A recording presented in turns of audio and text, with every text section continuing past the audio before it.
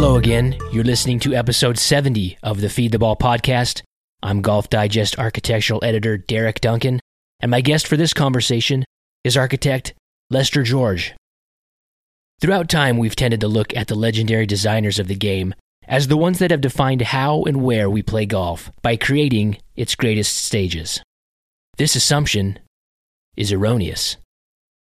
While the courses of Donald Ross or William Flynn or Dick Wilson or Pete Dye, Art Hills, Jack Nicklaus, Rees Jones, Tom Doak, and so on and so forth are certainly worthy of deep study, their collected output, as well as that of their nearest name-checked contemporaries, represents a small fraction of all the courses built in the U.S., and therefore all the courses most of us regularly play. The same can be said for the best-known designers of the UK and Ireland, Australia, continental Europe, Asia, and everywhere else. It's far more common that golfers came of age and learned the game on courses designed by people not well known outside the limited geographic area of where they live. I'm alluding to, of course, the great regional architect, the mostly men who create and created the majority of the courses that serve the needs of the immediate market but garnered little national fanfare. Jim Harrison in Pennsylvania, Dick Nugent in Illinois and the upper Midwest, Ron Garl in Florida, Ed Alt in the mid-Atlantic states, Dick Phelps in the Rocky Mountain region, George Cobb and Willard Bird in Georgia and the Carolinas, and I could go on and on. It's neither fair nor entirely accurate to label Lester George a regional architect, but the vast majority of his work exists in his home state of Virginia, and for roughly 30 years, golfers there have happily partook of his design ideas, from affordable public facilities to several of the most ambitious and extroverted courses built this century. George's big break came in the mid-90s when he met the great amateur player and Virginia legend Vinnie Giles, with whom George collaborated on the design of the extravagant Kinloch Golf Club outside of Richmond, the state's #1 rated course. George also garnered national attention for his design of Ballyhack near Roanoke, a sprawling and ambitious course with oversized features, canvassing an impressive but rugged property crevassed with streams, ravines, and wetlands. What impresses me about George is his willingness to break form from one design to the next, and be searching and daring in the way he presents holes and shot options while still hewing to classic strategic ideals. He came up in the Army, where he was an artillery officer. He made the rank of lieutenant colonel, where he utilized an innate ability to quickly decipher topography. He later put that skill to use in another way as he transitioned into golf design in the late 1980s when he was in his 30s. Lester and I talk about his relatively late arrival into architecture, how courses like Kinloch and Ballyhack were brought into existence, his love of Seth Rayner, and he scoops us on some very intriguing projects he has in the pipeline. He's an intriguing and interesting guy with a lot of ideas and a lot to say. I think you'll enjoy listening to him talk. So plug in and get to know Lester George.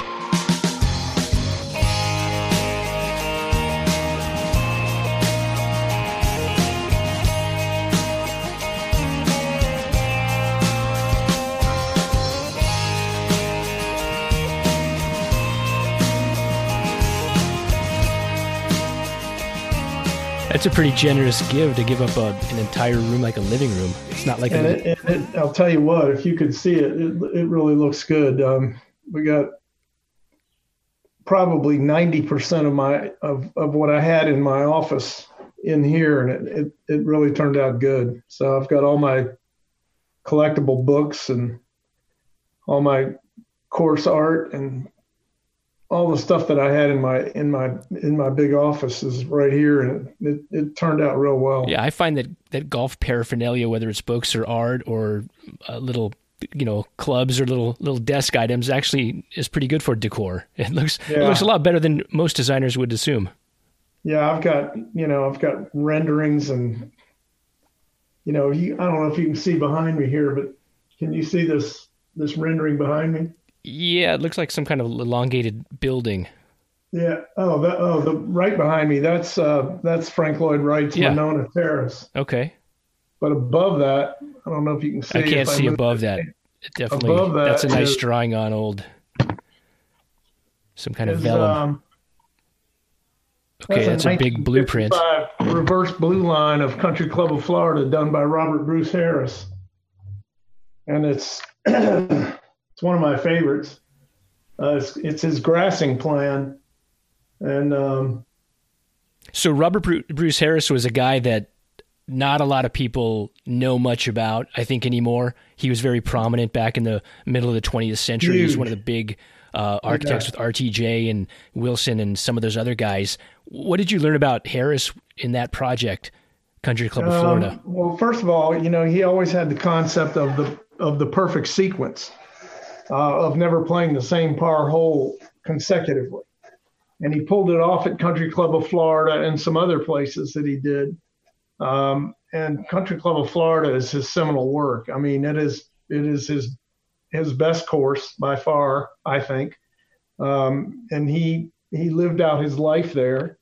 And it was the first $1 million contract in golf architecture that we know of, because he got $50,000 a year for 25 years. So that'll set you up. Contract written in 1956. That club was obviously doing pretty well at that time. Be able to sign on for that. He found the property, and he developed the property with Carlton Blunt, and he died there in 1970. I'm going to say 1976. Yeah, 1970s money. That I'm sure that goes quite a while. I was lucky to get that job. I was up against all the usual suspects when I went in there, and nobody had ever heard of me in Florida. And I'm getting ready to renovate it again next year. In fact, we were going to do it this year, but COVID shut us down. So we're going to do it in May of next year. But so what did you sell the club? How did you make that impression for them to award you that job? Country Club of Florida is a very unique club. It's very private. There's armed guards at the gate. Nobody gets in. Armed? Wow. Is it a bad neighborhood? Yeah. There's 150 homes inside the gate. A quick story. Mike Davis called down there 2 years ago and said, I'm president of the USGA. I keep hearing things like Hidden Gem. I keep hearing it's one of the top 10 courses in Florida, but nobody knows about it. You'd sooner get in Seminole than you can at Country Club of Florida. And he said, I'd really like to come see your course. I hear it's got terrain similar to Seminole, and it's got 2 big sand dunes, and I've heard rumors and da-da-da. And so he was on the phone for me almost an hour telling me about Country Club of Florida. And I said, yeah, Mike, I've been telling you about it for years. He said, I've never seen anything like it. It's got elevation like nothing I've seen in Florida, except for maybe Jupiter Hills and Seminole. And I said, yeah, I know. And he said, it's perfect. It's the most unbelievable. He said, how did you get that job? And I said, I don't know, Mike. I just went in there and told him the truth. And he said, well, what was the truth? And I said, the truth was it's the best routing I think I've ever seen.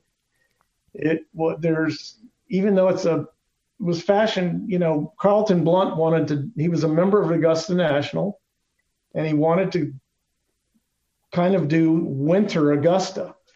And he came down there, and Robert Bruce Harris found the property and went to him and said, I found this incredible site in Florida, and I'm going to, I want to bring you in on it. And Blunt said, let's do it. So he was going to have cabins like they had at Augusta, and he was going to have a very unique membership. And, they had the whole Augusta theme going. Their first general manager left Augusta National to go down there and manage it. And Clifford Roberts got mad about the whole thing, and he kicked Carlton Blunt out of Augusta National for soliciting members. So it's been tied to Augusta National for its entire existence. That's so Cliff Roberts. Yeah, so Cliff Roberts. And so Bruce Harris would get on the train every Friday afternoon and go from Chicago down to New Orleans, where he was working at, now the name's the place down there south of New Orleans. And then he'd go over to Country Club of Florida, get on the train and go down to Delray Beach, and he worked down there. And he just ended up being down there for a long time. And Brent Wadsworth was also sharing an office with Bruce Harris at the time. And there were 4 or 5 architects working out of that office, golf architects. So Brent Wadsworth was going to build that golf course for him, and that was one of the first golf courses they ever collaborated on.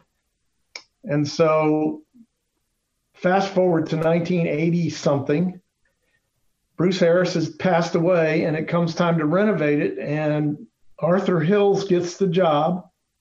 He does flat-faced, almost the 3-to-1 side-faced bunkers with flat bottoms in them, grasses them all down. There's like 83 bunkers on the golf course. And he renovates the golf course, doesn't change the routing, but of the 80 some odd bunkers on the golf course, you can only see 12 of them when he's finished. Right, because they're all grassed down. That bunker style was altering what Bruce Harris did. Yeah, because Bruce Harris did the big flying saucer the round. Scoops. Yeah, huge space bunkers.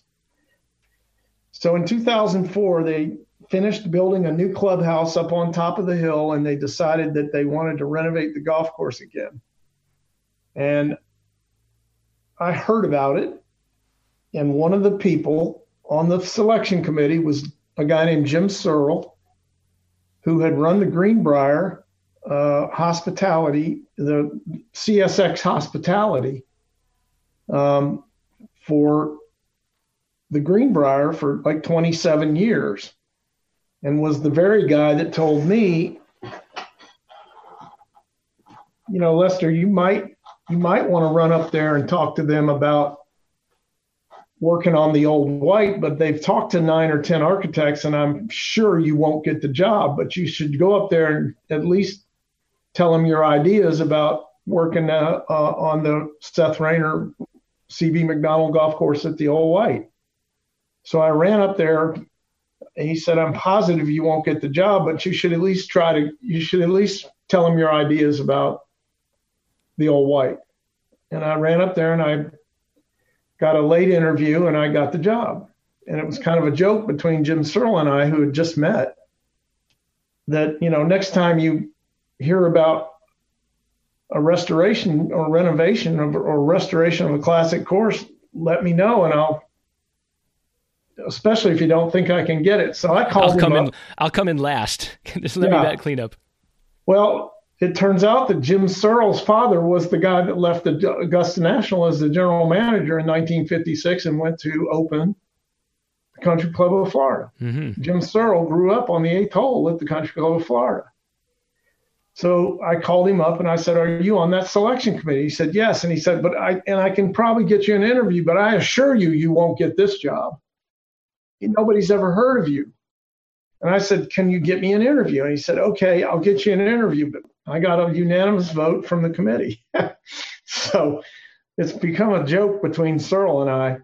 But the bottom line was I was standing on the 10th tee during my ride around with the committee, and somebody finally said, you haven't said much. And I said, I'm fascinated by this property, and I love this routing. And they said, well, what do you think of the golf course? And I said, I think it'd be a lot better if I could see it.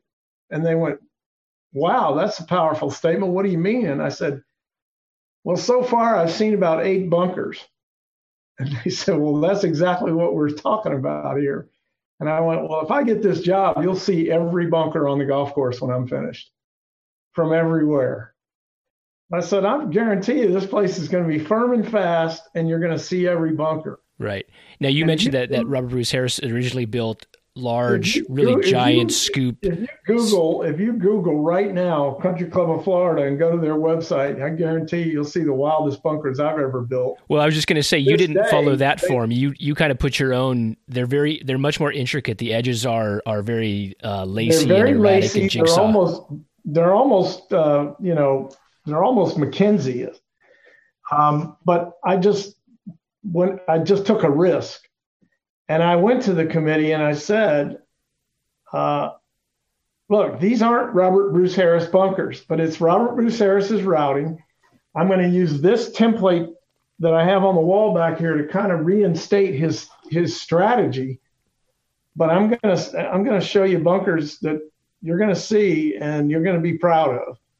And when I go in there next year, I'm adding one bunker and I'm changing one bunker, and the rest of them are going to be shelled out, better billy bunkered, and put back exactly as they are. They won't let me change a single thing.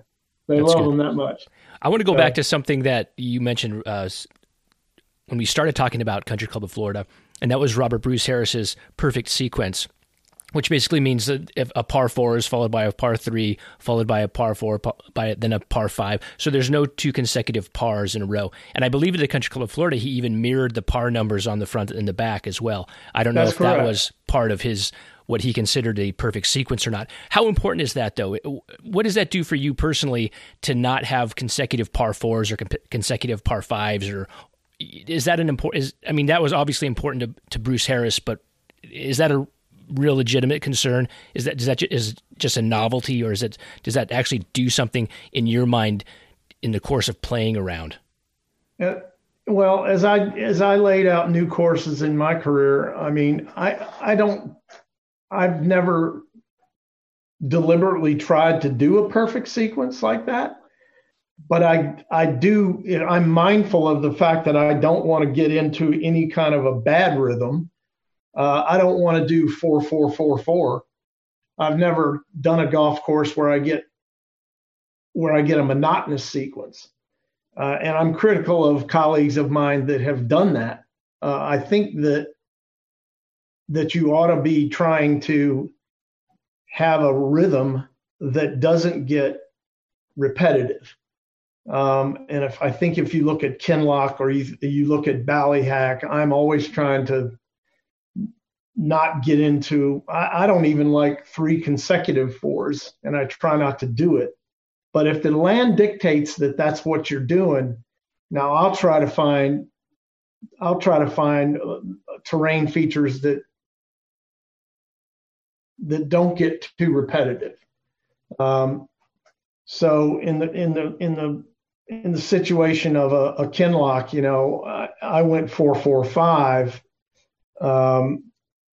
4-3-4, 3-4-5 on the front, and then 4-5-4, 5-4-3, 4-3-5 on the back. 4-3-4 on the back. So I try to keep a rhythm of holes. I'll look for the terrain features to not be repetitive, and I don't think I've ever done 4 consecutive 4s. No, at Ballyhack, 4, 5, and 6 are all par 4s, but they're very different. I mean, you've got 4, there's a long 4 that has a downhill kind of cascading effect. Then, 5 goes up over the hog back, then up again to the green, and then 6 is a short diagonal par 4 that plays a little across the ravine. That's a good point. But originally, the original routing at Ballyhack, 6 was a par 3. Mm-hmm. And 7 was the 4, and 8 was a 3. So it went 4 was a 4, 5 was a 4, 6 was 3, 7 was 4, and 8 was 3. When we got out there, the ravine was, once we cleared, we saw that ravine was so steep, and the feature of 7 green, which was going to be part of 7 fairway, was going to be the par 4 in there. Once we got 9 cleared, and 9 was such a steep, once we got it pushed away from the road, 6 was a wonderful 3, but 7 made such a better 3 that it was like, let's make 6 the short 4, the drivable 4, make 7 the 3, and then bust our way out of the corner around the sycamore tree for 8. And that was a field change that just made a better sequence right down there through the valley. And it all had to do with pushing 9 fairway over to the stream better. So 9 fairway was kind of dictated on that, and it was because of what we had to do to get that slope tied out. If we'd have tried to widen the bottom, 9 fairway would have been, in my opinion, too close to the road and too narrow for a par 5. So that's kind of what happened when we opened up that slope up by the road.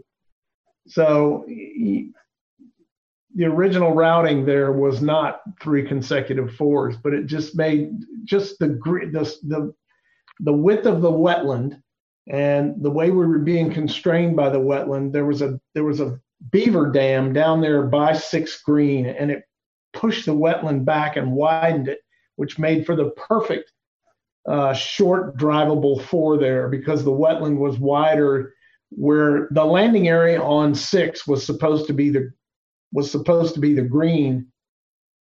So it would that puffed out area where that beaver dam widened the wetland just made for such a perfect little risk reward green sitting down there, that it was obvious once we cleaned out all the black briar down there, all the black willow, that it just stood out like a it was perfect. So we just said, look, this is too good. Let's reverse these 3. Well, we're going to continue to get into Ballyhack, come back to that, but I want to go back into your past a little bit and kind of get to know you a bit more. We're in kind of a phase now where a lot of people get into golf design at an early age, whether they're coming out of college, but they apprentice, they get on machinery, but they start young and they start their education early. You got into golf design relatively late comparatively. What were you doing up until about the early 90s is when you kind of made a career switch? What were you doing before that? Well, I was going to be an orthopedic surgeon. That's what I went to college to learn. I went to University of Richmond and I got a degree in health and physical education and was going to be a team doctor. That was what I thought I was going to do. And I was going to go to MCV and become an orthopedic. And then, I was a jock. So I was a gym rat, and that's what I thought I was going to do.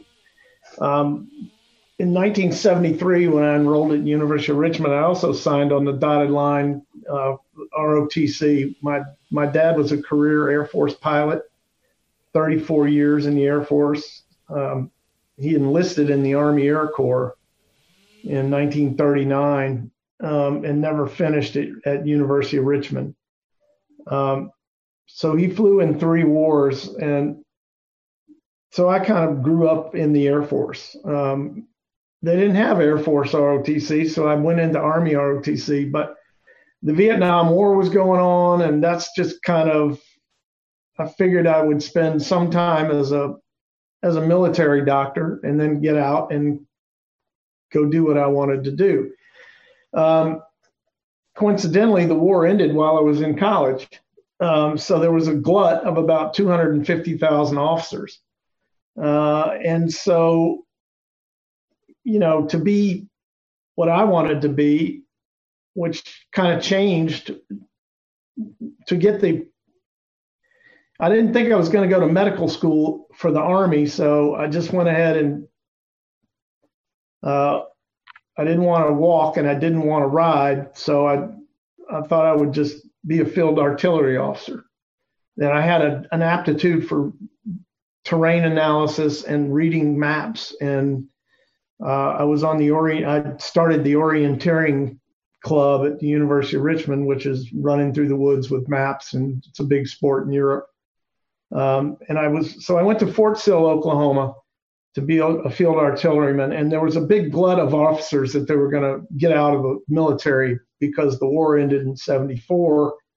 And I graduated in 77, 78. And I went to do my field artillery basic. And while I was out there, to keep a job in the Army, which I thought I was going to do, you had to be in either infantry, artillery, armor, or air defense artillery. And I started playing golf with Orville Moody's relatives, which are all in Oklahoma. Orville Moody winning the 69 U.S. Open was a one-hit wonder. But there are like 14 PGA professionals in Oklahoma with the last name of Moody, and they ran both golf courses on Fort Sill, the enlisted course and the officers course. So we got off every day around 2 or 2:30, and I would go to the officers club course because I was a second lieutenant, and I would play golf. I just fell in love with the game, and I started playing with all of his nephews and, cousins, and I got good, and I got intrigued by the terrain, and I was playing. But was that your first? Had you played golf before that, or was that your first real exposure? I played golf in high school with my dad at McGuire Air Force Base. That's when I took it up when I was 18 years old, and then I kind of put it down when I was in college because I played.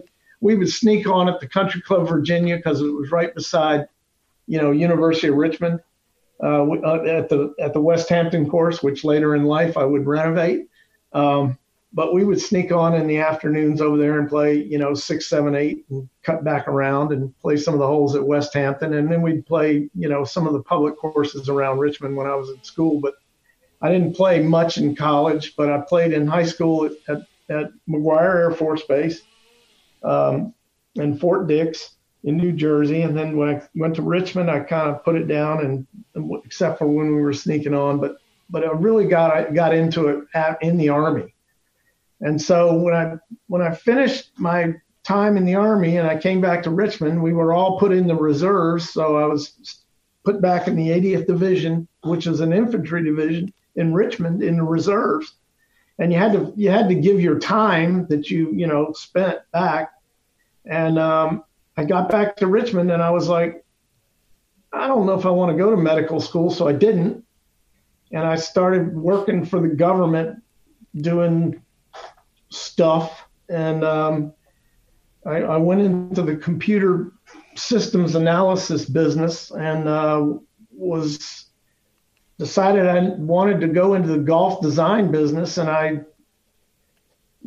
just read and did as much as I could and chased Algie Pulley, a West Coast architect who was born and raised in Petersburg, Virginia, and I was working at Fort Lee in Petersburg, and I knew some people that knew him. And when he was in Virginia, I would follow him around and chase him and call him. And finally, in like 1987, he said, "Do you want to really do this?" And I said, "Yeah, I do." And I was working at Fort Lee in the information center, doing, systems stuff for the government. Had become a computer systems analyst, and he said, "Well, I'm going to be building some golf courses in Virginia. Why don't you come to work for me?" And I dropped everything I was doing and went to work for him, and he was paying me less than half of what I was making as a systems analyst. And I dropped everything I was doing, and I went to work for him for about 3.5 years. And we had the Resolution Trust and the meltdown of the economy and the interest rates, the interest rates went to 21%, and we had the crash and the boom. And I said, "What are we going to do now?" And he said, "Well, you can move to California, or you can go out on your own." And I said, "Okay, I'm not moving to California." So I called Ed C. at Palmer, and because they were doing a lot of work in the Mid-Atlantic, it seemed. And Ed C. looked at my resume, and he said, "You've done a lot of stuff in 3.5 years. You've zoned property, you've designed subdivisions, you've built golf courses with Algie. I'd love to have you, but I just laid off 13 people." He said, "Let me tell you what, if you go out on your own, go get yourself one job. And in 6 months, if you're starving, I'll hire you. I'll put you in Europe or Asia or something, because I think, and plus you're a military guy, and I'm a military guy, and I like that you called me." And I said, "Well, I don't have any work, Ed." And he said, "That's not the problem. The problem is I don't have anywhere for you. So go do your own thing for 6 months and call me back." And I took his advice, and I opened my own firm. And he said, and then apply for the ASGCA as soon as you can. Use whatever you did for Algie and get in. And I said, "Well, I'm not going to use what I did for Algie. I'm going to do it on my own." And 17 years later, I applied and got in the ASGCA, and I bought Ed C. a drink, and I reminded him of that. And he said, I said, "You remember 16 years ago?" And he said, "Yeah, I remember." And I said, "Well, I just wanted to tell you that was the best turn down I ever got. And I've often thought that in those 17 years, you've probably built about 200 golf courses, and I've built about 30. And he said, "What's your point?" And I said, "Well, I wanted to buy you this drink and tell you that I'm probably a hardhead and an idiot because I should have come to work for you, and I could have built some of those 200 golf courses." And he said, "Let me tell you something, Lester. You've built about 30, and everyone knows your name, and no one knows Ed C. because everyone knows Arnold Palmer, but nobody knows who I am." He said, "You did it the right way, and I'll buy you a drink." And nice. I started crying, and he said, "See what I mean? Everybody knows who you are, and nobody knows who I am, and I'm buying you the drink." I said, "That's the nicest thing anybody's ever said to me." Well, anyway, let's take a second here let's take a second to talk about Ed C. Since a lot of people do know him, a lot of people still don't. He was Arnold Palmer's design partner going back into the mid 70s, and he passed away a few years ago. What was he like as a person? He was a big guy. He was a gregarious guy, huge personality. Huge. I'll tell you two quick stories. So my second meeting with the ASGCA, we were on a bus. This isn't for record. Well, we're on a podcast now, so oh, we are? People are listening to this? Potentially millions. Oh, my God. Okay, never mind. No, you can say it. Obviously, we're recording this. We'll release it later. Okay, this isn't live? It was not live, no. Okay. All right, well, I'll clean it up a little bit. We're on my second meeting with the ASGCA. We were on a bus coming back from the golf course, going to the hotel to get cleaned up for one of our dinners. And Ed was sitting in front of me on the bus, and another of our colleagues was sitting behind me, another famous architect. And somebody made a comment, and Ed made a comment, and they got into a little bit of a discussion, and it was going sideways really fast. And Ed got red in the face, and he decided he was going to punch the guy behind me, and the guy behind me was not going to make it. Ed was going to tear him up. And Ed stood up, and I stood up, and I said, "Ed, I'm not going to let you hit him." And he said, "Lester, I'm going to tear his head off." And I said, "No, Ed, this is my second meeting, and I just think that you probably ought to think this through, because this is not going to go well for him. And I know you're going to hurt him, and you're going to regret it. And I'm going to regret if I let you hit him." And he said, "I'm going to hit him." I said, "Ed, I can't let you do it because you're too much of a gentleman, and you're an officer. And you're an officer and a gentleman, and this will ruin your reputation, and you'll be mad at me for letting you do it." And he said, "You're right, and I'm going to regret it, but I'm going to also thank you later." And he sat back down, and he thanked me for the rest. Every time I saw him for the rest of time, he thanked me for not letting him hit this guy, because it would have gone really bad for him. The other guy should have thanked you too. He was mad, too. and I mean, the other thing was that first meeting I was telling you about when we had that drink, and he reminded me that I had carved my own path, so to speak. So the meeting where I was the newbie and I was in my class, it was 2006, and there were 6 of us coming in. We had the president's dinner, and he was on the dais, and he made all 6 of our newbie class stand up. And he said, "Now you 6 guys, I want you all to if you don't have $100 in your pocket right now to bring it up here and put into the foundation, drop down and give me 20 push-ups." Well, if you're a military guy like I was, it was not a problem to drop down and give you 20 push-ups. And I had $100 in my pocket. Well, I dropped down and gave him 20 push-ups just because I wasn't going to let somebody not do the 20 push-ups. So I dropped down and gave him 20 push-ups, as did everybody. But I walked up and handed him the $100 anyway, and he said, "See, that's what I'm talking about right there. That's the leader of this class." So we always had a very good relationship. And he was a great guy. And, I know you know this, but, he apprenticed under Ellis Maples. So I think he worked for Ellis Maples for 7 or 8 years. He got into the business working for Ellis Maples. And I'm currently working on the last golf course, probably the last or second to last golf course he ever did with Ellis Maples, which is Lexington Golf and Country Club in Lexington, Virginia. So he finished that in 1970, and then he went on to work for Arnold. Hey, you know, a lot of people have been wondering where they can find the feature Ron Whitten and I wrote for Golf Digest Issue 8, the 18 greatest holes in America since 2000. I'll tell you, you won't find them at golfdigest.com. You can only read it in print or in the Golf Digest digital edition, available through the Golf Digest app at your preferred app store.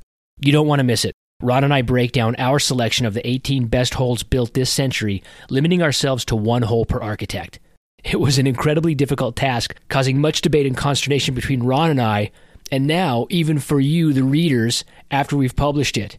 You can't please them all, but that's not the point. In fact, Lester George even scolds me in this podcast for not putting one of his holes on. The great thing about downloading the digital edition of the magazine is not just this feature story and all the videos and other interactive elements you can't get elsewhere, but you'll have the stories, instruction, equipment pieces, and features at your disposal well after the magazine is in the recycling bin. Unless you're like me, of course, and save those too. So get the app, subscribe, and see for yourself which holes made our list, what holes didn't, and start explaining to us how we're either so smart, so stupid, or mostly some combination of both. But you've got to read the story first. It's in the Golf Digest digital edition. Now back to Lester George. So you established your own business in the 90s, and you were working and picking up jobs where you could, building golf courses on your own, figuring it out. Before we get into the next phase of your career, where did you learn golf design, though? You mentioned, you worked with Algie Pulley. You also mentioned that you tried to gain knowledge by reading books and so forth. At that point in time in the early 90s, what was your education in golf design like? Where were you along the line? What were your influences? What were you reading? What did you have access to? Well, I read everything I could historic.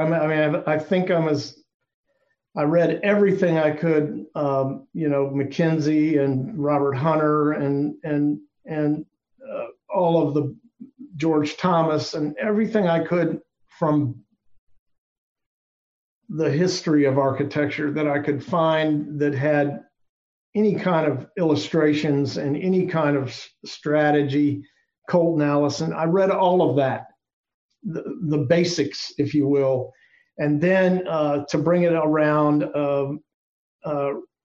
Muir Graves and Cornish and Whitten, and of course, Mike Hurd's book. And then I would call Cornish, and Cornish was one of my sponsors in the ASGCA. Mike Hurdson would have been if he had called me back sooner.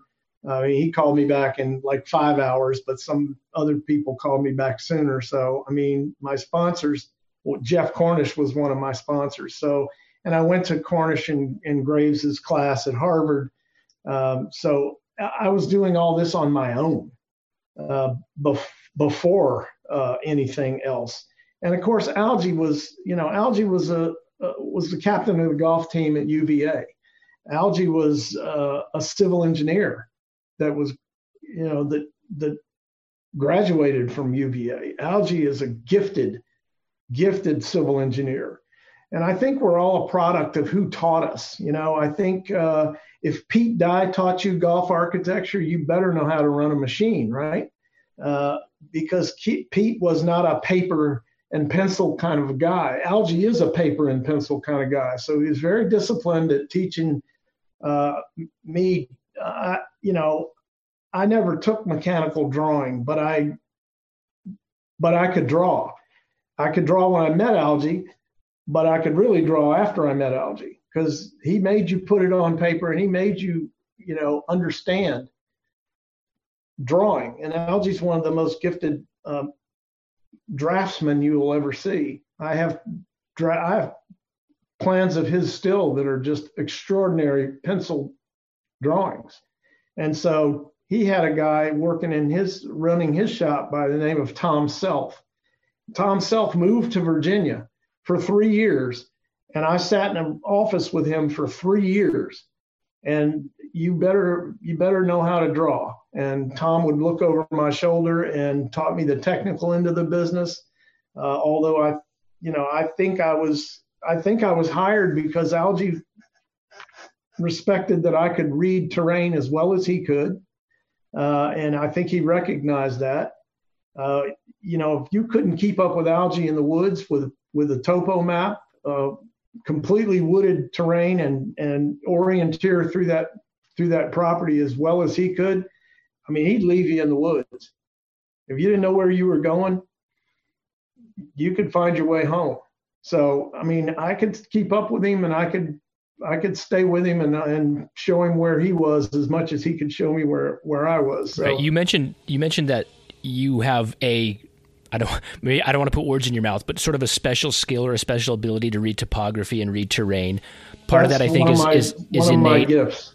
Yeah, right. And part of it is a gift, and part of it is also married well with your experience being an artillery officer and having to map out territories. Get into that a little bit and tell me how that influences the way you design golf courses, because I know you like to put plans on paper and you're very detailed, and the topo maps mean a lot to you, and you're talking about how Algie Pulley was a draftsman, and so there's a lot of mapping and a lot of drawing and a lot of detailing out in the design process. Well, Derek, I think probably 10 or 12 years ago, Lynx Magazine did a thing that was, they did an article of the 18 greatest collaborations of all time. And of course, one of them was Bobby Jones and Alister MacKenzie at Augusta. Mm-hmm. And Alister MacKenzie was also an Army officer, and he was, heralded as this great camouflage expert, and learned how to do expert camouflage as he observed what he observed in the Boer War. And I was a camouflage expert because when I left Fort Sill, my first assignment was teaching infantry tactics at Fort Bragg, North Carolina. And infantry tactics is all about camouflage and moving on a battlefield and keeping things not to be observed when you're doing platoon offense or defense. So I taught camouflage at Fort Sill and at Fort Bragg, North Carolina for years. And so when they did this 18 greatest collaborations of all time, they did me and Vinnie Giles, and they compared us to MacKenzie and Jones because he was the best amateur player of his time, and I was an infantry camouflage guy. And I don't know who made that. I don't know who bridged that discussion, but that's what they wrote. And it's kind of my ability to look at a topo. The first time I ever saw Kinloch was from a topo map. It was 650 acres of woods with a lake in the middle of it. And so I started my routing, and I've started every routing that I've ever done by looking at a topo. I don't have to go out there and start feeling my way through the trees.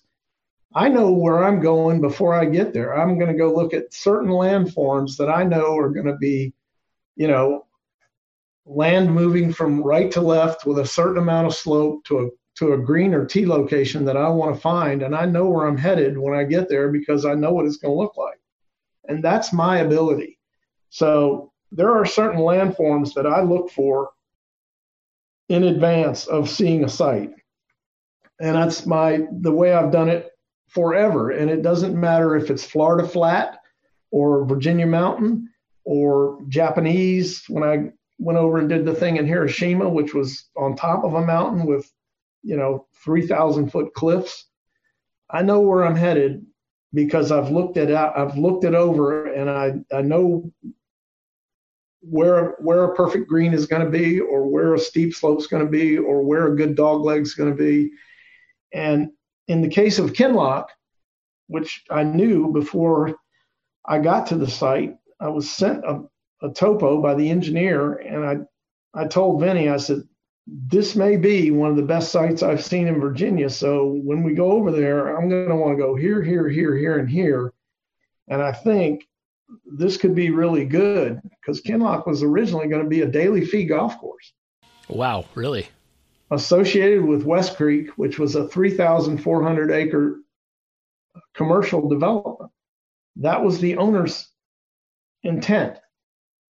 And it's wedged in between Country Club Virginia and Hermitage Country Club. So there wasn't really any need for a private club in that part of town or in this area. And Richmond Country Club, there were 3 private clubs within 5 miles. So it was like, and I said, Vinny, this is so good that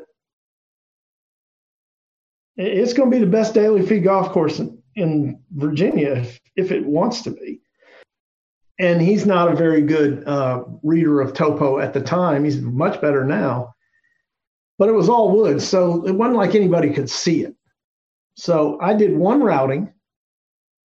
We cut the line, which is, surveyed line, 4 feet wide, walked it. I made one change, and the routing never changed after that.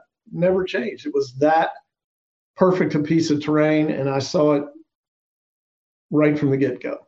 When you're looking at a topo map and envisioning a golf course, are there certain keys or hotspots that you like to find? What are some of the things that you want to see on a nice piece of property that give you the ability to branch out from there and connect a routing? I want to see tee and green location. I want to see green locations. I want to see a good clubhouse location. I want to see ingress and egress to the property. I want to see how I'm going to get. I want to see, of course, that get away from the clubhouse and get back to the clubhouse. I want to see a 9th and 18th that work. And of course, that didn't work at Kinloch because we had this 70-acre lake with a 900-foot dam, and we didn't own property on the backside of the dam. So it wasn't like we could, if I was going to use the lake property properly, I couldn't. Well, first of all, I had a developer that was going to put houses around that. So he said, you can't have all the lakefront. You know that, right? And I said, certainly, I don't want that. That's a Florida golf course. I want a core golf course, and I'm probably going to end up with 9 and 18 on the lake, and they're going to be on opposite sides of the lake. So I got to get across this dam, which I can't play back across.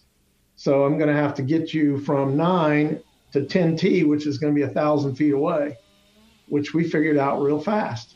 The back nine's going to play back around the lake, and the front nine's going to avoid the lake and only have 4 views of it. So we knew that kind of going away. And there was no way to get into the property without corrupting, 1 and 10. So we knew we had to break at that dam. And that's, we were lucky to get the 30-acre portion of the lake that we got, and we negotiated that. But that's after we decided to make it an equity club, and the developer said, I don't know how that works, explain it to me, and we did. And that's when we made it a private equity club. So that all had to do with changing the dynamic of how we built the club. We didn't, we thought we might have 30 national members. Now we got one of the most successful clubs in the country, and we have 250 national members. 3 cottages, 24 rooms. We did 4,000 room nights last year. Think about that. 4,000 room nights. So Kinloch was really probably your big break, right? Your breakthrough project? Yeah, no doubt. Mm-hmm. I mean, I had been in business at that point for 10 years. I routed it in 1995. We opened it in 2001. So it took a while to get that going. But I mean, I got in business to do renovation restoration because, there was no immediate breakthrough working 3 years with Algie, who was, again, working on the West Coast, and I broke off on the East Coast. There was no real name recognition identity. It was just keep your nose to the grindstone, keep doing good renovation, good restoration of historic courses, which, was still, it was a lot of work. It was a lot of hard work. But Kinloch was where the light started to shine. I mean, I had done other projects where, Ocean City Golf and Yacht Club in a resort which we turned a $38 golf course into a $92 golf course, which was unheard of in 1992. In Ocean City, Maryland, that's a very blue collar resort. $92 was a big damn number. And it was, I had more holes on the water in Pebble Beach when I was done. And they told me, you'll never get these holes out here on the water. And I did. And it was all environmental planning. It was a breakthrough course. The Colonial in Williamsburg was a breakthrough course. And James City County was the first county in Virginia to adopt the Chesapeake Bay ordinances for how to develop in the watershed of the Chesapeake Bay. It was very strict, but we did it. It was the first public golf course in Williamsburg. We did it. Those were all breakthrough projects, but they took a lot of time to catch on. So, I was doing really good stuff. The new course we built in New Braunfels, Texas was 18 holes, 4,700 yards, no bunkers, but big time practice facility, Southwest best practice facility in 1991, and really forward thinking. And the Colonial in Williamsburg had a 3-hole practice facility. It was the first one in the country. Bingo. I mean, it was all really forward thinking stuff. Yeah, that was all very prescient to be able to do those things. Going back to Kinloch, you said you pretty much nailed the routing right away. The whole structures, though, the whole concepts, especially back in 1995 compared to when you opened it in 2001, there's some pretty dramatic things going on at Kinloch design-wise, strategy-wise. You've got split fairways. You've got the ninth hole, which is... Thank you for recognizing that. Yeah, and just the ninth hole is just still to this day very complimentary. He thinks Kinloch was a breakthrough golf course in a lot of ways. Absolutely, absolutely. And by the way, you guys missed, I'm going to scold you on this, you missed 18 best holes designed since 2000, number 16 at Kinloch. And he said 2 of the best short par 4s in America. And I'm going to kick your ass for missing 10 at Ballyhack, too. Go ahead. We'll see. There were some discussions. But at Kinloch, you have have round 2, 18 best holes since. Maybe we'll have the second tier. I'm going to kick Witten's ass. Not yours. Take it up with Ron, not me. I am. I'm just getting to know you, but we're going to go there. So, but back in 90, you had the routing. Did you have the concept for these holes back in 95, or did those develop? Because, give me a second here. What's going on at Kinloch is really dramatic. It's an expression of artistry. It takes, I think, courage to design holes like that. It definitely stands out. It was a breakthrough on some levels. We see a lot more of that type of thing now, but especially if you're talking about that you started that work on that golf course in 1995, there's a lot of expressionism in that. How did those holes develop over the course of time, or did you have those concepts coming out of the gate in 1995, 96? Thank you for asking that, and thank you for asking that, because I've never been asked that quite that way. And I know Ron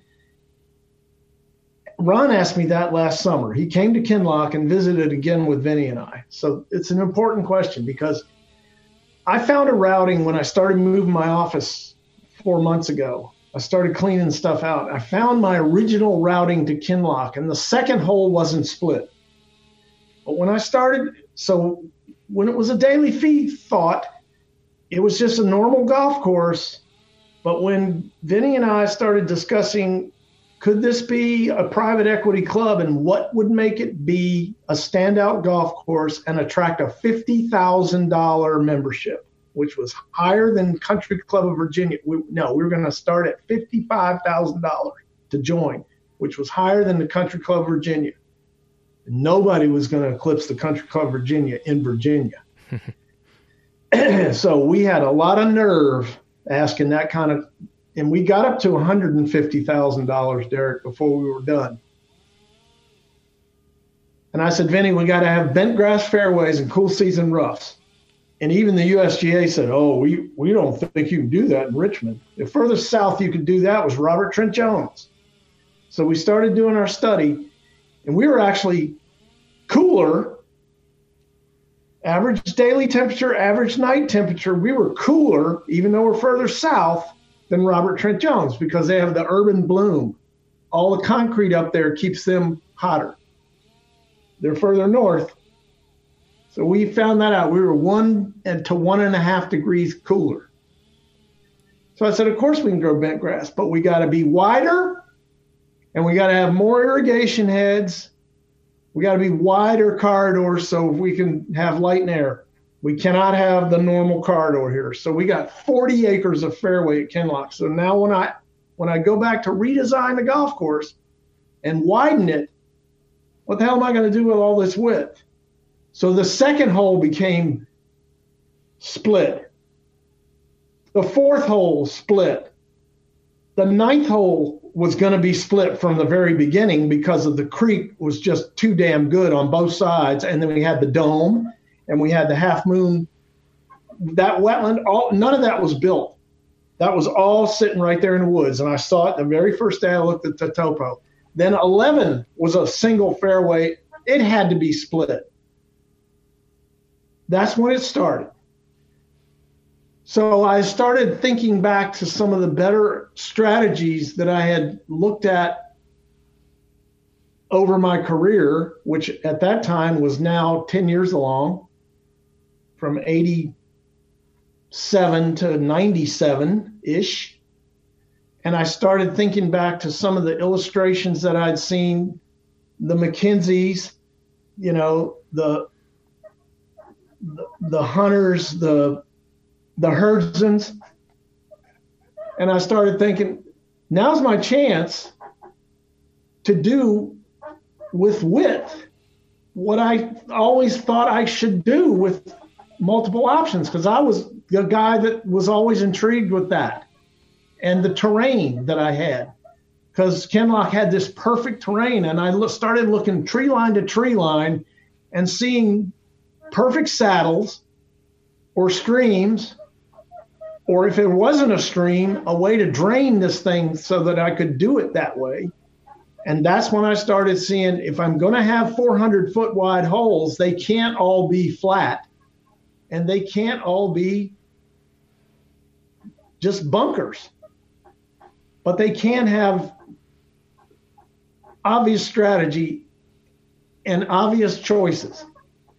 That's what started it. And it was all terrain driven. So the second hole had this perfect, if you looked at the terrain from, if it's 350 feet wide, it had this perfect shelf in it. The terrain just went like that. And I just said, we'll just bunker the shelf. We'll just bunker the crease.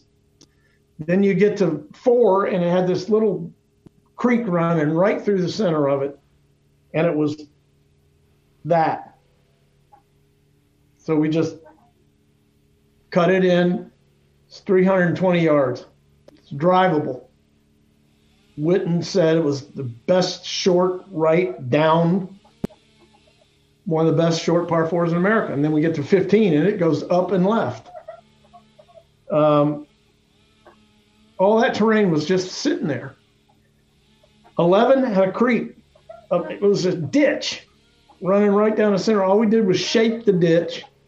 We had this fairway and that fairway. And then at the end, we had this creek coming in from off property. The ditch ran into the creek, and there was another one coming in from off property behind it. And we had this perfect triangle of a green site, which when I first looked at the topo, I always knew that triangle was going to be a green. I didn't know if it was going to be a par 4 green, a par 5 green, or a par 3 green, but I knew that triangle was going to be a green. So it became a 500-yard. When I looked at 10 green, and I knew that ditch was not going to work to be anything but a par 4 green, then I had to figure out if I was going to do another short 4 and a 3 or short 5, and I made it a short 5. So that's how that all worked. It was all terrain driven. It was all, how do I get away with not overcooking a bunch of shaping and just making this fit? So when you go to Kinloch, when you come to Kinloch, you will look from tree line to tree line and you will see natural grade, and everything in between is just shaped. There's no massive earth moving. The only real cut we did was on 18 fairway where we had to get down to the little point on the lake.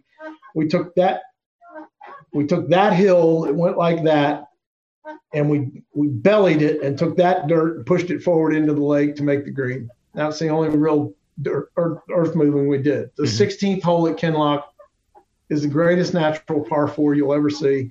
All of that was just sitting there. All I did was shape the lake. The bluff was there. The 9th hole, the bluff was there. Everything. The 16th hole is one of the best par 4s in the world, and it should have been on your list. Strike 2. Duly noted. Yeah. Anyway, it was all sitting right there, and when you see it, if you're going to see these two golf courses, Ballyhack and Kinloch are so much the opposite ends of the brain and the spectrum. Okay, well, we're going to talk about Ballyhack in a second. We're going to switch gears. But one last thing on Kinloch. You talked about how the process of creating the golf course and visualizing it and adapting it changed as it became clear that this was going to be more of a private equity golf course. How does that, working backwards and envisioning that type of membership, that type of player, what they're going to invest to become a member there, people are going to be flying in from different parts of the country to play this golf course. That raises there's a certain expectation level, I'm imagining, that you're envisioning a product that these people want to see. One of those things I'm imagining would be, just premium turf conditions, premium green conditions, and green speeds. Talk for a second about working with the clientele and how that affects your shaping or your final decisions, especially on the greens. If you know you're going to want green speeds that are really high, that affects what you can do on the putting surface. I wonder if you could just kind of tie those two thoughts together and explain to people what it was like, at least at Kinloch, how that influenced the shaping of the greens. Well, early on, and I spent a long time getting to know Vinnie Giles, and he's been an iconic, almost hero in Virginia for my whole life. I mean, I didn't know him. I knew of him long before I knew him, but I've now known him for over 25 years. I used to follow him around the golf course when I would watch the State Amateur, and I would follow him around the golf course when I watched the State Open. And he's just an incredible player, and I think arguably the best player since Bobby Jones. When you look at his record, he's won everything he should have won, and he should be in the World Golf Hall of Fame, and I think he will be one day. He's won the amateur, the senior amateur, the British amateur. He's been on the Walker Cup 4 times. He's captained the World Amateur. He's been on the World Amateur team. So when I went into business, I went directly to his office and said, Vinny, I'm gonna try this, and I'm gonna work my butt off. And if you'll just help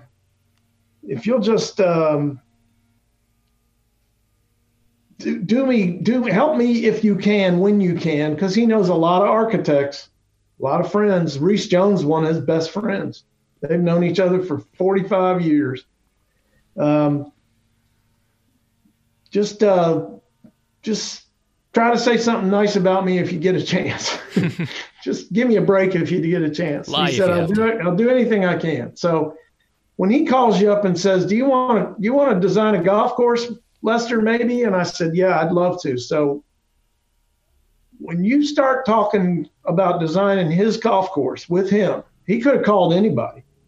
I mean, he hired Ellis Maples in the 60s to do Wintergreen, the Devil's Knob, for a client. He was in the sports agency business. He was the agent to 37 or 40 LPG or PGA professionals and dozens of LPGA professionals. So he knows everybody. So when he says, let's do this, you get a lot of opportunity, and you talk a lot about golf. And so I was highly aware of what my mission was. And all he asked me to do, he never gave me one bit of direction, because he said, I don't know anything about how you do what you do. I want greens that aren't silly. I want greens that aren't. And he mentioned a few names of architects that he thought built silly greens. And he said, I like classic, subtle, interesting, demanding, but fun greens. I want people to come here and enjoy playing golf on greens that can be tournament caliber ready greens, like, and then he named a few examples. And he named a bunch of examples of what he didn't want. So the word that I would use were classic, subtle, not carnival greens. Mm-hmm. He doesn't like a lot of silly contours and a lot of something that you got over 10.5 or 11 on a stent meter became unwieldy. So we spent days, months talking about green contours. And we knew that they were going to be the best conditioned greens in Virginia. And the golf course was going to be the best conditioned golf course in Virginia. And it's been 3 times named the best conditioned golf course in the United States, above one down in Georgia. And we didn't know that was going to happen, but it is a best conditioned golf course in the United States a lot of times. So those greens have been dialed up to over 15 on the stent meter, which is ridiculous, but it's happened. It's the best conditioned golf course that you might ever see. And we spend an inordinate amount of money keeping it that way. And that's what people come to expect. If those greens at a place like 20 that years ago had been built with much more than 2.5 or 3 or 4% green slopes in them, they would be unmanageable today. So they are built and were built to understand that they would be tournament conditioned greens all the time. And so they are very subtle. There are pin placements on them that are very demanding. They were going to have the U.S. Mid-Am there next month, right? Which got canceled. We've already had the U.S. Senior Amateur there, and we will probably be in line for something else even later that might be even better. But the USGA loves the golf course because of the strategy. They love they think it's the best match play golf course that's been built in years, and it's all because I had no problem whatsoever in listening to what I think is the best amateur player since Jones, and giving him all the input he ever wanted, and even asking him for more, because we never had a contentious word designing the golf course together, because he never told me how to design a hole, and he never tried to demand anything, and that meant I wanted more from him. And when I said, how would you hit a shot, he would always tell me, but he would never say, this is what I want. He would say, what do you think? And I would say, what do you think? And it was a perfect relationship. Mm-hmm. So greens, I go to Vinny with ideas that I have on other golf courses I'm designing and ask him to this day. I did it last week. I'm designing a golf course right now that I'm doing a restoration on. And I said, what do you think of the strategy of this shot going into this green at this size? Would you split the contour this way or this way as a good player? And I take his advice and listen to it, because I have a certain understanding that he's going to give me what a good player would do. And I have to measure that against, in this case, they're going to hold college tournaments on this. And he's still in touch with that good player advice that I would listen to. So what contrasts Kinloch to your program for designing and contouring greens at Ballyhack? Because Ballyhack is different. It's got a lot of movement in the greens. It's got a lot of variety in the green sizes. The slopes tie into the contours of the site. So what gets you from Kinloch to Ballyhack? Where's your mind at Ballyhack? Ballyhack was more So to finish your question at Kinloch was an exercise in building a championship classic golf course for a clientele that was rooted in an upscale classical design element of the past, of a certain client. The client was Vinnie Giles. Ballyhack was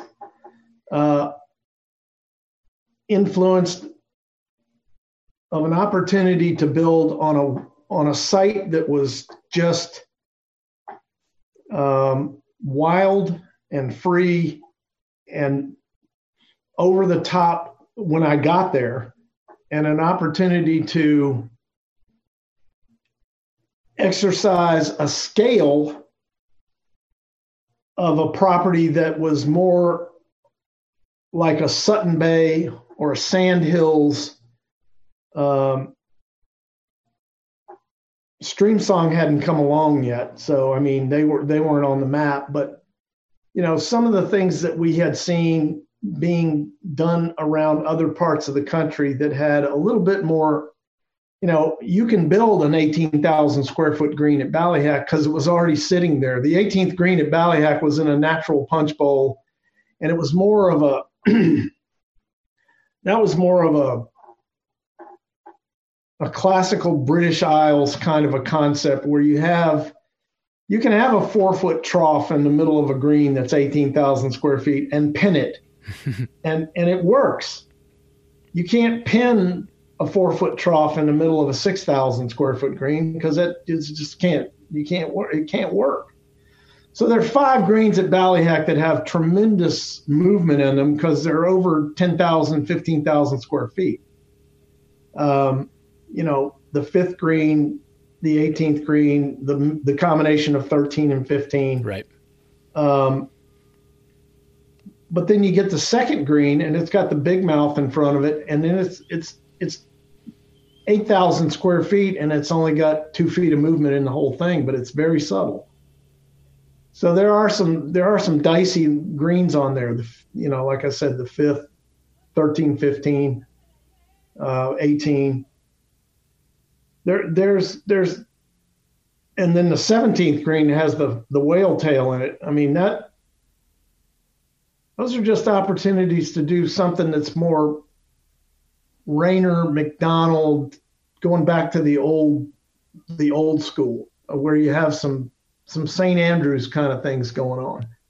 And I just hadn't had that chance to do that on a site that, you first walk up to Ballyhack, and like I said, we did 22 routings because there was so much variety in the terrain and we still didn't move a lot of dirt. We still only moved 100,000 yards of dirt, and it was all shaped. I didn't top load a single bit of dirt on that property. No pans, no top loading. It was all shaped. And it was because it was all kind of out there. This site was 200 acres of orchard grass and fescue when I got there. I mean, there's 375 acres, but we only cleared 40. So it was just an exercise in trying to do something a little bit more wild. I mean, Derek, I've said Ballyhack is my Anne Margaret flaming redhead versus Kinloch, which is my sophisticated Sophia Loren. Mm-hmm. They're just two different kinds of beings, and so they're two different sides of the brain. Ballyhack was just wild and out there blowing and so rugged on the edges. So you get a chance to do something that's rugged. One thing that occurs to me is Ballyhack opened in 2009, right when the financial crisis is hitting, 2008, 2009, and you're getting this opportunity to build on this wonderful site that affords you so many opportunities. It's inspiring you to do something really creative and really pushing it out there, something you never had a chance to do. And now we're in this environment where those opportunities are so few and far between. And when those sites do come up, there's kind of a handful of guys that are typically going to get them unless you're going to go over to Asia and throw your ring in that hat or someplace else. Do you look back on that as just sort of being, at least being able to look back on that and saying, I had the opportunity to build these 2 golf courses in just the way you describe them, 2 different sites, but 2 amazing expressions. And a lot of people, especially now over the last 10 years, will never get really a chance to do that kind of thing. That must kind of give you some pleasure, even though you would love that chance to do it again, I know. Yeah, I'm fortunate that way. And, 5 years ago, Rainbird came to me and said, we had our ASGCA annual meeting in Bethesda. And they said, we want to host 10 architects at Ballyhack and Kinloch. Can you pull it off? Can you get us on both? And I said, sure. So I had past presidents and current presidents and future presidents. And I had, John Sanford and Greg in Chicago, the Preserve at Oak Meadows. Greg Martin. God, he's one of my best friends. So I had Greg Martin and I had Rick Robbins and I had, I had that crowd. I had Clifton and Ezel and I had this group of architects who'd never seen Ballyhack or Kinloch. And I mean, Greg Martin had an epiphany. And he said Ballyhack opened his eyes. He'd never seen anything like it. And John Sanford said, I've never seen anything like Kinloch. I mean, those guys had never seen either one of my courses. They had never seen any of my golf. Rick Robbins had, because he was one of my friends. But they were like, it just almost my stock went up with all my friends. They were like, holy shit, you did both of these? So now Greg Martin and I are collaborating on a similar course in Chicago on an old sand mine. It opened his eyes. He went out and found this sand quarry, and he's like, wants to build Ballyhack. And so it's really been kind of a cool thing for him, and we've become very close. We haven't built it yet. But yeah, you're right. A lot of guys have not had that opportunity, and I gotta tell you, I'm gonna send you some photographs. I now have an opportunity to build on something that I've never seen, and I've shown it to Ron. We have a piece of property here in Virginia that has 3 miles of waterfront with 150-foot cliffs, and it's on the Rappahannock River. It's tied up in a lawsuit right now, but I master planned all 1,000 acres of it, and it is absolutely. It's breathtaking. 150-foot vertical cliffs. It's like Torrey Pines. And it comes up out of the water, it goes down the river for 3 miles and it disappears. It's like nothing else in Virginia. And it's zoned, and it's worth about $12 million, and there's nothing on it but trees. So it's going to be stunning, and I think it's going to come out of bankruptcy here in about 90 days, and it's going to come back to us, I think. But once that happens, I'm going to get a third opportunity that's going to be it's going to rock the world. That's good. I'm glad to hear, just as a consumer, that there are still some in the continental United States. There are still some potentially dramatic sites and some places that can be inspiring. I'm going to send you pictures of this place. It is unbelievable. One last thought on Ballyhack. I know you've spoken about this before, and amongst a small subset of type of golfer, one of the knocks on it is that the site is so kind of rugged and spaced out and extreme that it's a tough walk if anybody even tries to walk it. It's impossible.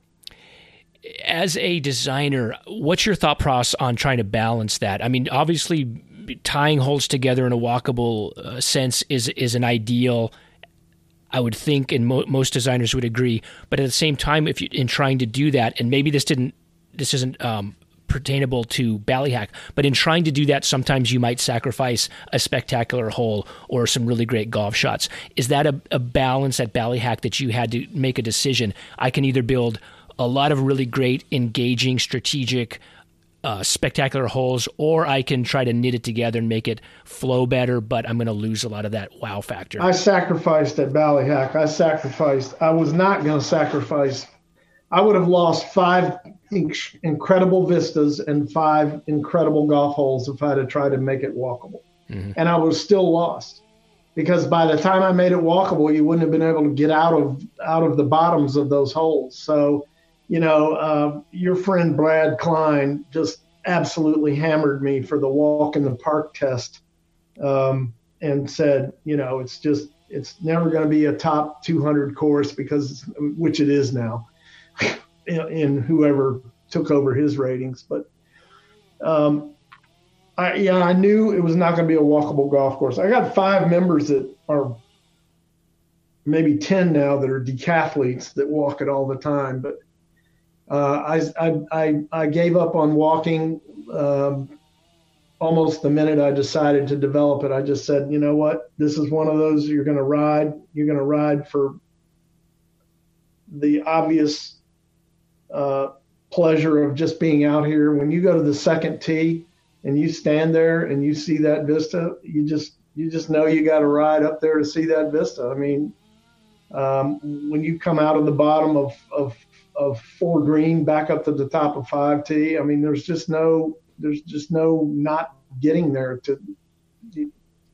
I would have had to move 500,000 yards of earth to make it walkable. Mm-hmm. And I just would have torn the site up. So I just made the early decision that I wasn't going to move 500,000 yards of earth to make it walkable, and I would have ended up with a crappy golf course. So, yeah, I know I get shot up on it, but in the 11th hole, there was no way to make that walkable. Now, the new owners, I sold it to the Dormy Network, and it's like giving up your kid for adoption. I hate that I gave up my kid for adoption, but I'm not waking up in the middle of the night with cold sweats anymore, waiting on the next cash call. So if you give up your kid for adoption, at least you give it to the richest parents you can find. As parents, we all make those calculations. What? I was just making a joke. I said, as parents, we all have to make those calculations. Yeah, but I mean, I'm passionate about what I do, but I mean, the kid is surviving with the greatest assets in life. So that's the bonus. But I can tell you that it's in good hands, and they're talking about maybe building a walking bridge across 11, which I almost hate to see, because it's going to look like a train trestle. But okay, so you build a bridge across 11, you build a bridge across 12, you build a bridge across. I mean, if they're going to do that, it's going to look like Rolling Green in Philly. You're going to have those long ass bridges. I just don't think it's going to be that good. And you're still going to have places you can't build bridges. So I just don't know if that's going to work. But, I don't own it anymore.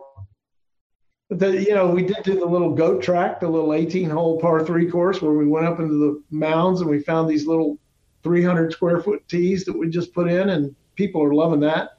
We open it at 5:30 in the afternoon. You can go out with kids. Members go out there and take a 6-pack of beer.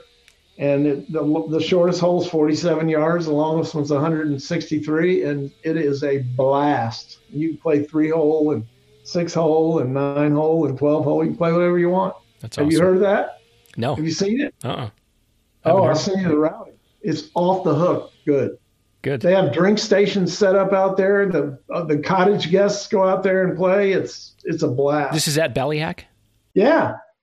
Just go up in the mounds, and I laid it out with them, and it's all built and it's open, and people are having a blast. You can go out there and spend as long as you want. We don't let it interfere with daily play, but in the afternoon and evening, you can go out there. So you can play 10, 11, and 18, or you can play 10, 11, 12, 16, 17, 18, go out 1, 2, 6, and come in. You can do whatever you want. They're just so you go up right of 1 green, and there's a little tee in the mounds, and it's just a blast.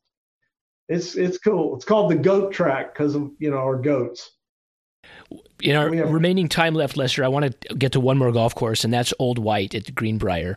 You came in early 2000s or so, and really pumped life into that old Seth Rayner CB Macdonald golf course. Now then, a flood came through a few years later and wiped it out, and they've had to go back and rebuild some things. But what was that?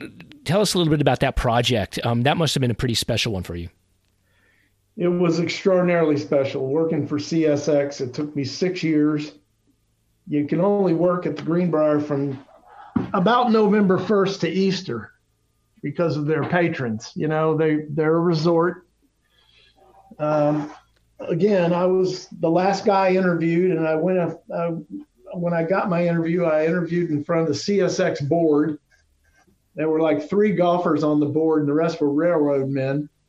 And I explained to them that they were just going to rebuild the golf course kind of the way it was. And I'm like, no. You have a Seth Rayner golf course. And it wasn't CB Macdonald. CB Macdonald, many people don't know, didn't even show up until opening day in 1915. He never visited the site. Classic celebrity architect. Yeah. Rayner laid it out. CB approved the routing. Rayner built it. It was actually not opened until 15, but they said 1914. Anyway, 6 years. I took out probably maybe more than 3,000 trees and got it back to its original width. I found a brochure that was about a 1925 or 24 aerial photograph, and blew it up to about 4 feet tall and 8 feet wide, and then still used a loop. There was a known elevation on the building. We knew about what time of year because of those shadows, and the leaves on the trees were, gone. So we knew about what time of year the picture was taken. We knew about what time of day the picture was taken because of the shadows of the trees. And there was a known elevation on the building because of the canopy on the building was the same canopy that was there today. So we measured the length of the shadow, and we could translate that shadow all around the golf course from the aerial photograph, and that gave us the depth of the bunkers. And I used that. That's my map reading ability. Yeah, that's very mathematical and scientific. I kind of came up with that on my own, and I still have that 4x8 feet brochure picture, which my friends downtown blew up to scale for me. And I used that to interpret up and down and depth of shadow and angle of everything off of those oak trees that were growing by the 18th green. And that's how we interpreted every feature on the golf course. And those that we could restore, we did. And then that gave us, pretty much the earliest known photograph and what was out there. And, Rayner was asked to come back in 24 or 5 to start making the golf course a little more user-friendly for hotel guests. It was hard. Anyway, I got all that done for CSX and opened it in 2006, and it was well received. And some people said it was the most sympathetic Rayner restoration in the country, and I was very proud of it. But yeah, it was a great project for us, and we did really well. But it really stood tall for a long time for us.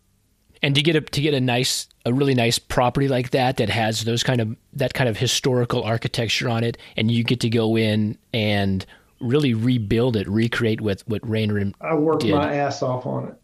And there was no hole that was untouched. I had to rebuild all 18 holes.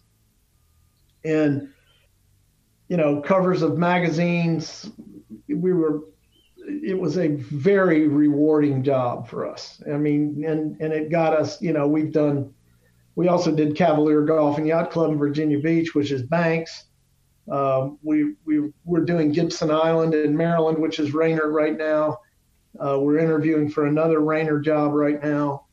I'm doing a brand new Rainer golf course in the mountains of North Carolina. It's an homage to Rainer. It's got 18 holes plus a 9-hole short course plus a practice facility, all Rainer. Is that a new course or a rebuild? Brand new. It is completely Rainer. I'll send you the routing. You will not believe it. It's called Contentment. 800 acres of all Seth Rainer. It is off the hook, buddy. This will be the best Seth Rainer golf course in the country. I guarantee you, because this particular owner has played every Rainer golf course in the country. Now, are you doing the ideal holes, or are you doing your own versions of those? All 22. I'm building 18 holes plus the 4 extra, plus a 9-hole short course, plus a practice facility. I'm building every Rainer hole ever built. Let's follow up that real quickly. So we've talked about Kinloch, we've talked about some other courses, Country Club of Florida, Ballyhack, all these different types of golf courses, different properties, create different hole structures, different strategies. What is your mindset in applying Rainer ideal holes to a site? How did you decide? I know you're reading off the land, but placing those holes with the topography of the land is a big part of it. Knowing how to sequence those holes, we've talked about that as a big part of it. Did your experience at Old White and other courses help you with that, or do you have to get into a different architectural or design space in your mind to be able to work with those template holes?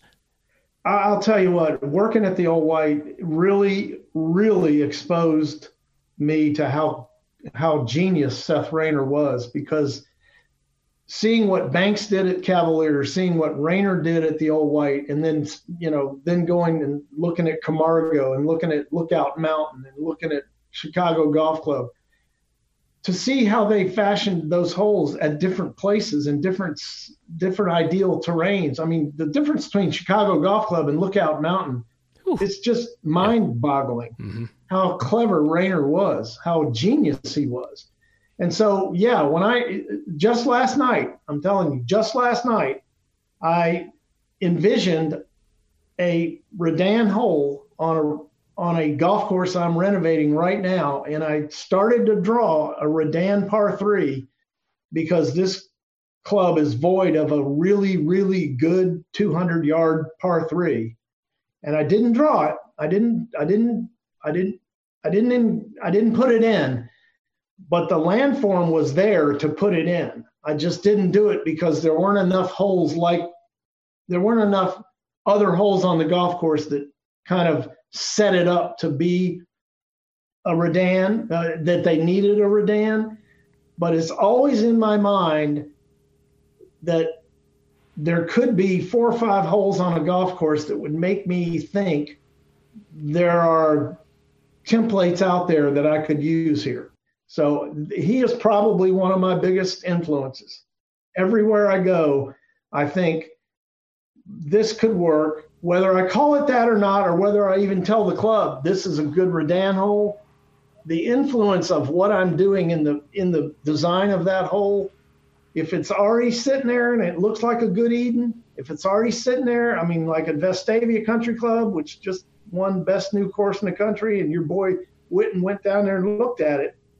I put a principal's nose in there on the 11th hole, and it was a perfect opportunity to put one in there because I needed to split the fairway.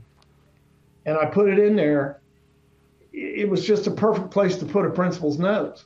And your boy Witten loved it. And, there's just, there are always things that they did that are in my mind that just come out. They just come out. I bet I've put a principal's nose in more than any of my contemporaries. I bet I've put in 10 of them. And it started with the Old White. It was the first one I ever put in. Was when I did the Old White back in 2004. I put in a principal's nose there. And I guarantee you I've built 9 or 10 of them. I put one in Country Club of Florida. It's a nice feature. It's a nice feature. Gil Hanse always hides those in his courses. He always sneaks them in here and there. It's an interesting thing. Well, Lester, first of all, they're good looking. second of all, they do a good job of making, if you're going breaking up space, you're going to have a center line feature. There's not one at Kinloch.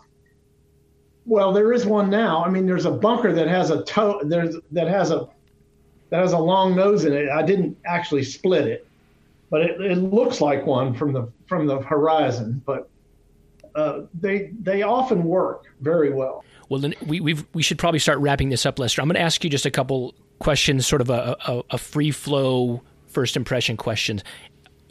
You've mentioned some other contemporaries in this podcast. Who do you think is, and you can't name yourself, okay? So who do you think is maybe the most underrated or underappreciated architect or designer who's working right now? Me.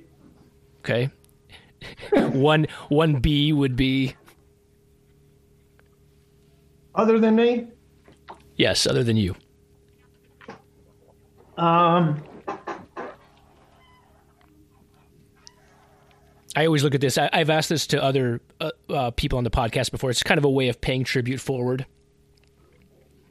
I think Greg Martin is underrated. Mm-hmm. I really do. I think he's very thought-provoking. I think he's very aware of a lot of things. I don't think he gets credit for a lot of the things that he does. I think John Sanford is underrated for what he's accomplished. I went down and looked at that Naples Beach thing. I think he is too. I do. Beautiful work. He just does some really, and then all of a sudden he pops up in New England, mm-hmm. and then he pops up in New York. That thing at Ferry Point. Right. So I'm doing something in Connecticut right now, and I have to drive across that Whitestone Bridge. When I come out of LaGuardia, I have to go through the Bronx and drive across the bridge there. Yeah. I look down at that thing. I know Nicholas gets credit for that, but Sanford was the guy that, he's done the two biggest landfill projects in the country, the one in Boston with the big dig, mm-hmm. and that thing at Ferry Point. Right. Yep. Totally underrated for his ability to move millions of yards of dirt. So he's one. That's a skill. Yeah. So those are my two. Okay. Those are probably my two answers that come off the top of my head. If I thought about it long enough, I'd probably come up with another. No, those are good. Haven't heard those names come up when I've asked that before. Well, that's because they're underrated. There you go. That's hence the question. That's the principle of it. This is one I ask everybody. What is the best modern golf course you've seen that is not one of your own?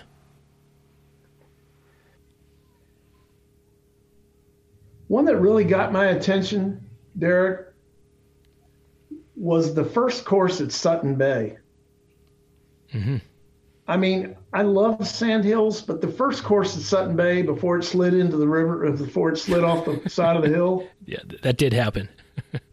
And it's too bad because I was surprised at how good that was. I mean, I really was surprised at how good that was. Mm-hmm. Now, I haven't been back, and I've heard that one's better.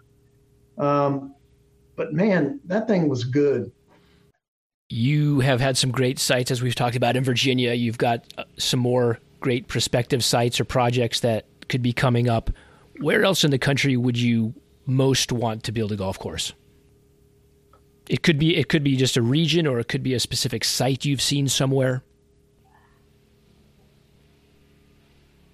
I'd like to do something out in the Sand Hills, I guess. That intrigues me. I'd like to do something in a maritime forest in Virginia. We have a couple of maritime forests down in Virginia Beach. Mm-hmm. Of course, they're all protected, so it's not likely that that'll happen. But there's maritime forests down. Is that Cape just Henry. Because the environment is so dramatic to be tucking holes in trees? It's all sand based. So Cape Henry, over on the eastern shore of Virginia, there's some maritime forest over there. It's there's still a little of it left that's doable. That that eastern shore portion of Virginia. I'd like to get into one of those. This cliffs area that I'm talking about doing is extraordinary. That's the next great site that I want to work. And I think I'd like to do something on probably coastal South Carolina or coastal Georgia. Down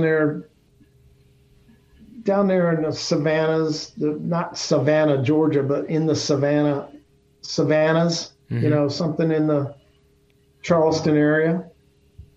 Those barrier islands. Barrier islands, yep. That intrigues me. Mm-hmm. Well, Lester, it seems like things are going well for you. They continue to go well. You've got some irons in the fire. It's been a good run. What are your general thoughts on the state of golf course architecture as we close out? You happy with what you see happening around the country? I'm happy that we're busy. I'm anxious that we get through this pandemic and that clubs get the opportunity to start getting back into their renovations. And there's some interesting ones that are coming. And I'm always interested in doing my renovations, my restorations. There's some interesting historic projects that are coming along. I think if you ever see Cavalier Golf and Yacht Club, it's 18 holes on 83 acres or 85 acres. Wow. It's the best 6,150-yard golf course in the United States, I think. And it's all Charles Banks. When I got there, 15 of the original 18 greens were on his grades. There's elevation 0 because it's at sea level, but then his greens are at 17 feet and they're like birthday cakes. It's just sounds fun. Awesome. So his Redan is the 18th hole over water, which Sam Snead, lost the Virginia Beach Open there one year on the 18th hole. Sam Snead had a way of losing tournaments in fantastic fashion, so that doesn't surprise me. It's fantastic. So, it's just like, it's just a neat little golf course, a lot of fun. It's got 5 par 3s and only 2 par 5s. It's par 69, but it's just a blast. What's interesting about Lester George, and this puts him into a select group of company, is that he continues to be able to bridge the old and the new. He's managed to stay busy and relevant over the last decade, doing significant renovation and restoration work at many of the clubs he mentioned during this talk. And he's also lined up several potentially explosive new build projects like the course with Greg Martin on a sand mine near Chicago, the development on cliffs overlooking the Rappahannock River, and the sprawling Seth Rayner template hole course in North Carolina. Most of you know my views on replicating template holes. I view it in 2020 as something of a contrivance and, more importantly, a missed opportunity to develop unique and original ideas, especially in this environment where it's so devoid of new golf construction. But getting the chance to build new golf on 800 acres in any capacity is newsworthy and nothing to laugh at, and it speaks to George's credentials. Tapping into the spirit of Rayner will undoubtedly be fun for Lester, and most likely will produce a great product for the client, and it will certainly get most of the golf media to look its direction whenever it opens. At any rate, George has already proven his creative side with bold, even aggressively designed holes at Kinloch and Ballyhack and other courses. No one can accuse him of playing safe. And as you heard, he's got plenty of confidence and more ideas where those came from. His work to date speaks for itself. He was a great guest, and that was a very enjoyable and I hope entertaining conversation. I appreciate those of you who have subscribed to the podcast and also those who have reviewed Feed the Ball at your podcast provider site and given the show a rating and review. If you haven't done that yet, please do so. If you're not following me on Instagram and Twitter, I'm at Feed the Ball. The Feed the Ball archives at feedtheball.com, boy, I'm saying Feed the Ball a lot, are full of engaging, entertaining discussions like this one with a who's who of contemporary architects and figures from golf. I urge you to explore past episodes under the podcast section. That's it for now. Thanks to Lester George for joining me. Thanks to you all for listening. I do it for you. Thanks to the Sundog for the music. Remember to download the Golf Digest digital app and access all the magazine's features and more. And until we get the chance to do this again, adios.